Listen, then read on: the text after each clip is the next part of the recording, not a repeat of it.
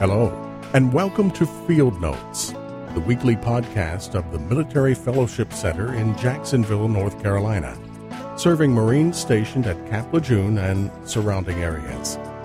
Military Fellowship Center is a ministry of Military Evangelism Incorporated.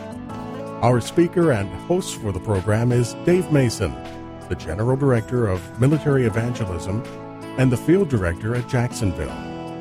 Visit us on the web at militaryfellowshipministry.com or email us at militaryfellowshipctr@gmail.com. Now, here's Dave Mason. Welcome back to Field Notes. I appreciate everyone's patience with me during the hiatus. We start Season 3 of Field Notes now. This is our third year doing this podcast, and we are going to start a brand new series called Trusting God. It's going to take us about 6 episodes to get through this series, and I hope it's a blessing to you. We're going to be talking about Paul, the apostle, his shipwreck, and his swimming to shore and all the things that he went through, starting in Acts chapter 27. And then we're going to jump around to different parts of the Bible and look at this subject of trusting God. It would seem, to me at least, as a man who's been in the ministry now for over 20 years, that there's precious little of the church trusting God today. And I just don't understand it. Why do we who have the promise of eternal life, we who are freely given by our very creator of the universe, all good things, why do we cringe in fear? Why do we fret? Why do we worry?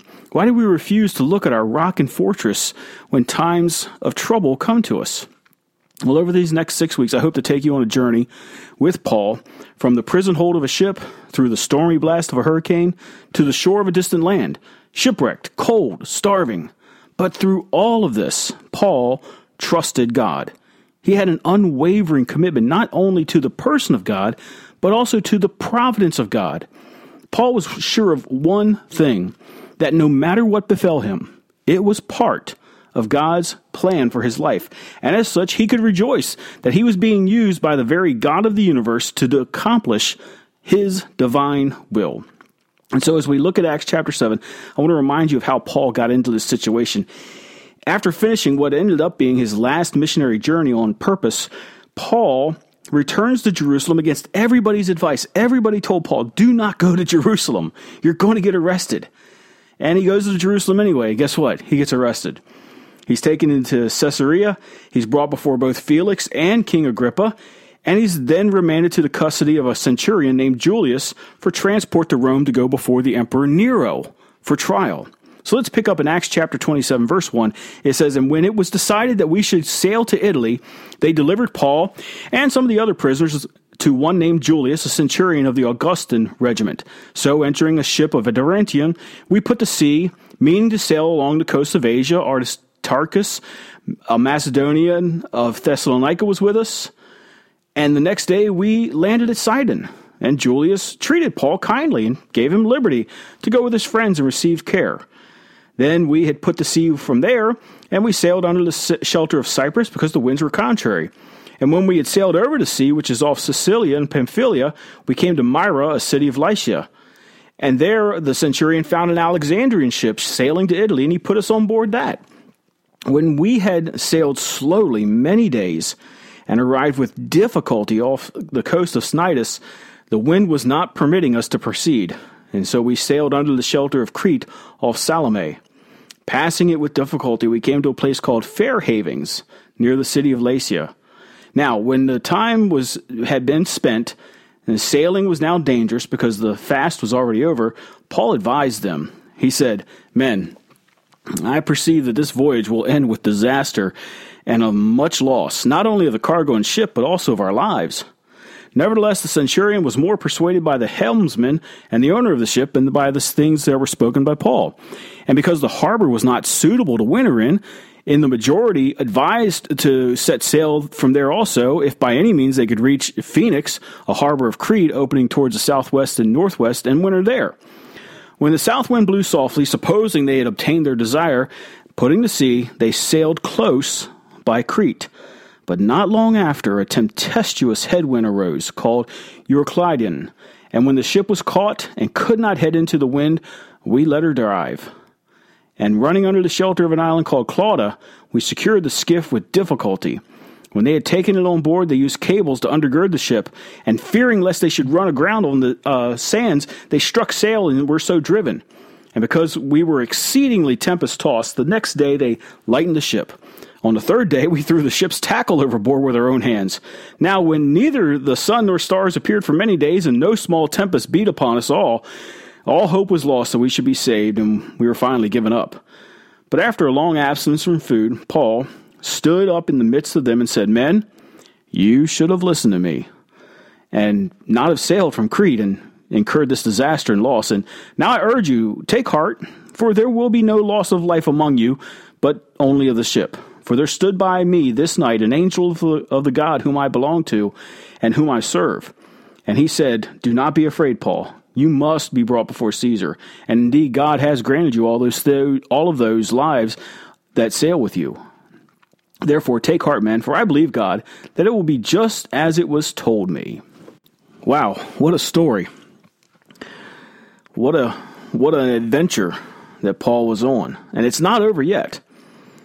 So we know, obviously, everybody who's on this ship is distraught, they're depressed, they're despairing. Their plans to make money through this voyage have literally gone overboard. They've thrown everything, all of their merchandise overboard. They've thrown the ship's tackle overboard. If only they had listened to Paul back in the port when he said, don't sail. And it says here that they felt that all hope was lost. There was no chance they would be saved from the storm. Let me talk to you about a stormy life for a little bit. In verse 20 it says, Now when neither sun nor stars appeared for many days, and no small tempest beat upon us, all hope that we would be saved was finally given up. These men had been through days of storm. The ship rocking back and forth, salt water splashing against them all day long. And they just finally came to the point where they said, this is it, we're done. We will not survive this storm. And you know, we all have stormy times in our lives. Each day, new opportunities arise. Each and every day, we're brought with a choice. We have a choice before us. We can either trust God or doubt Him. And here Paul finds himself in a seemingly desperate situation. I mean, the man's in prison. He's on a ship in the middle of a hurricane. Everyone around him's given up hope. And we would not blame him if he felt like Job at this point. You know, in Job 5:6, Job says, Although affliction comes not forth from the dust, neither does trouble spring out of the ground, yet a man is born unto trouble like the sparks flying upward. None of us that are born on this earth can say we'll have a trouble-free life. And none of us that are born again can honestly say that the Christian life is free of genuine heartache and pain. On the contrary, when we align ourselves with Christ, that's the single greatest act we can engage in that will bring the hordes of hell to torment and dismay us on a daily basis sometimes. Listen, it's how we react to the storms. The storms are coming. You're not going to get away from this. You're not going to have a trouble-free life. But it's how you react to the storm. That's what's important. So let's talk about reacting rightly to a stormy life. Verse 21, But after a long absence of food, then Paul stood in the midst of them and said, Men, you should have listened to me and not have sailed from Crete and incurred this disaster and loss. I want you to ask yourself a very important question right now. I want you to ask yourself this question right now as you're listening to me. What kind of Christian do I want to be? Do you want to be a Christian of great strength with a steadfastness and assurance that carries you through life's storms? Or are you satisfied to live a soft, slacking, stale Christian life?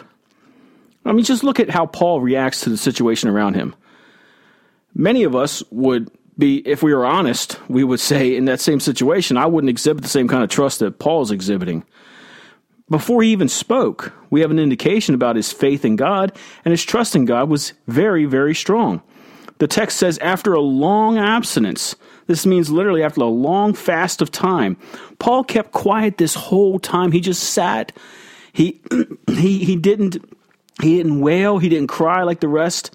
He stayed calm. While everyone else is running scared, Paul stayed calm. As the captain, the first mate, the crew scrambled, screamed, and cried out for mercy, Paul kept his composure. He did this because he trusted God. I mean, he was helping Verse 19 shows us that he and Luke helped throw the ship's tackling overboard, but he stayed calm. He didn't just sit there and watch all this happen. He helped, but he stayed calm through the whole thing. Is that us? Are we calm in the face of sure disaster? Psalm 27:1 says, "The Lord is my light and my salvation. Whom shall I fear? The Lord is the strength of my life. Of whom shall I be afraid?" And verse 21 says that Paul stood forth. That's the Greek word histemi. It means to stand immovable, to be firm, to be sound, to be unharmed, ready and prepared. It indicates someone who does not hesitate or waver. In the midst of these quivering, fear-filled sailors on this ship that's rocking back and forth in this terrible storm, salt water spraying everywhere, waves lapping over the ship's bow, Paul is not afraid. He stands up like the Rock of Gibraltar and pronounces his faith in God. He tells the men, "I told you so." And it wasn't in a self-satisfying way. He's just being a natural leader. He's stepping up when the time has come. He's saying, "You should have listened to me. I told you this was going to happen. I told you to stop and not to go forward, but you did." You see, the storm didn't bother Paul. He knew it was going to happen. But the reason it didn't bother him is because he knew the promises of Scriptures. Psalm 94, verse 3, "The Lord is on high. He is mightier than the noise of many waters, yea, than the waters of mighty waves of the sea." Psalm 89:9, "O Lord, O God of hosts, who is strong, Lord, like unto thee? Or to thy faithfulness round about thee? Thou rulest the raging of the sea. When the waves thereof arise, thou stillest them." And so Paul, though he's living a stormy time in his life, he reacts right. And he shows actual joy in the midst of his storms. Look at verse 22. "And now I urge you, take heart, for there will be no loss of life among you, but only of the ship. Be of good cheer. Be happy." That's basically what Paul's saying. Take heart. You're not going to lose anybody. You're not going to lose your life. You can actually have some joy in the middle of this, because I know you're going to still live. I mean, hurricane force winds are blowing, salt spray, crashing waves blowing across the bow of the ship. Men on board are shivering, wet, hungry, resigned to their own death. Be of good cheer. Paul says, how can he say this? Well, he could say this because his happiness was not dependent on his surroundings or his situation. Paul kept a proper perspective like we ought to also do. Oftentimes our happiness is conditional upon our circumstances or our property, but it should be conditional only on whether or not we're alive in Christ. Trusting God is a foundational part of a positive outlook and a happy attitude. And Paul had good reason to be happy and be cheerful. In verse 23, he says, I had somebody stand by me tonight. He describes this special visit from an angel of God who came to comfort him. Now, I know that's not the normal experience for most of us. But just because we do not receive a visit from an angel does not mean we have reason to be discouraged. For in times of great trial, the Lord does give more grace. And if we are constantly in His Word, we have a more sure word, 2 Peter 1:19 says, that can comfort us like no angel could. But I want you to note Paul's next words. This angel stood beside me. He was an angel of God, whose I am and of whom I serve. There are two concepts in that phrase that are very important to anyone who wants to trust God. Whose I am means allegiance. I belong to this God. And whom I serve means love. I don't just belong to Him, I love Him. Paul had an allegiance to God. He knew that he belonged to God, and he knew that God had committed Himself to Paul. Remember, it was Paul who quoted Deuteronomy 31:6 when he wrote to the Hebrews, "Let your conversation be without covetousness, be content with such things as you have, for He said, I will never leave thee nor forsake thee." I want to ask you, how is your commitment, your allegiance to God today? Have you lost trust in God because you've lost a sense of allegiance, of being His very property? This whose I am also harkens to the Christian doctrine of our being bond slaves to the Lord Jesus Christ. We're His property, folks. He takes care of His own. Years ago, United States soldiers who were in basic training were told that they were the property of the United States government. That's a little too PC for us today, right? But that conditioning, that mentality, that sense of belonging, that made the men of World War II, Korea, Vietnam, courageous, bold, and daring.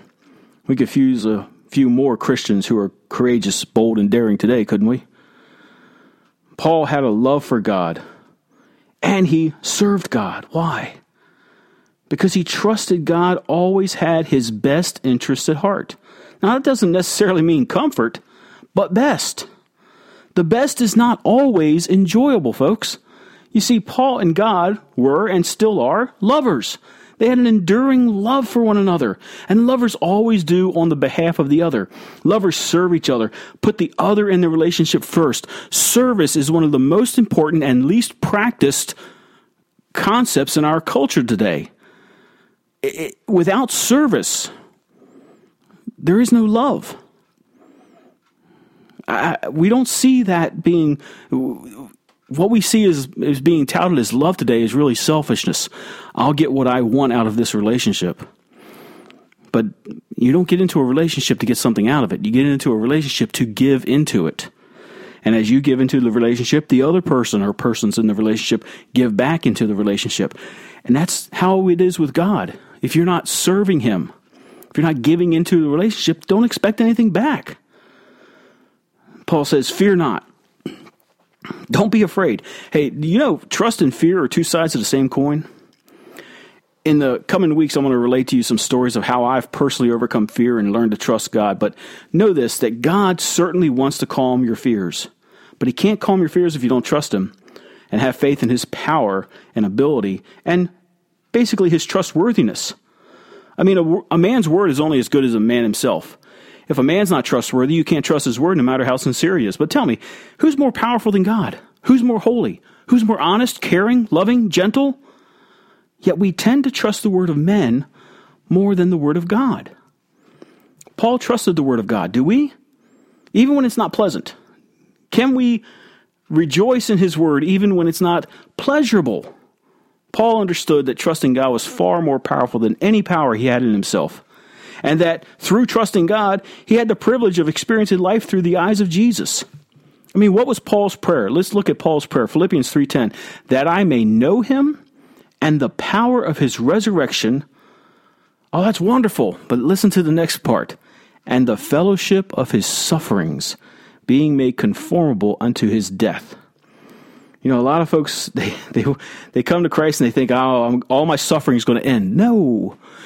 To be a Christian means to be Christ-like. If you're going to be Christ-like, you're going to have to suffer like Christ did. It's just a fact. And so, it's not a matter of just understanding you have a stormy life. Not a matter of just reacting rightly. Not a matter of having joy in the midst of the storms.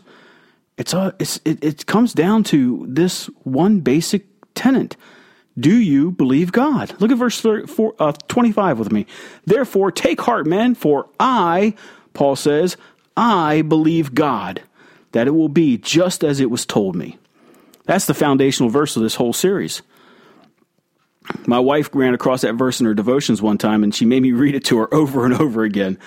You see, we're going through some difficulties in our lives right now, right? I mean, it's a tough time in your life.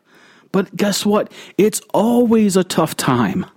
You can't find a time in your life when there wasn't some part of your life that was a little bit tough. You were struggling with your health at this point, or you're struggling with your finances at this point. You're struggling with a family member over here. You're struggling with your job over there.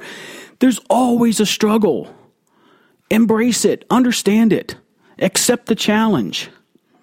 And be of good cheer. Just believe God. He's in charge. God's in charge. And we're supposed to put ourselves in His hands and allow Him to work out His plan for us. So Paul says, be of good cheer. Do you know what the greatest byproduct of not trusting God is? Depression. Never, though, has a man who fully trusted God fallen full scale into depression. Sadness, pain, heartache, those are natural. They're always with us. But depression says to God, I don't believe you can. But Paul says, for I believe God. The word believe here is the Greek word pseudo. It means to commit oneself, to trust. to be persuaded, confident, to entrust a thing to someone else. I believe God. I am trusting God. That should be our battle cry. That should be the central thought of the prayer life of every Christian today as we move closer to the return of our Lord Jesus Christ. Our minds and hearts should be focused on trusting God, on believing God. For that's the secret. Trusting God is faith in action, saying out loud what you've hidden in your heart, going out on a limb, my friend.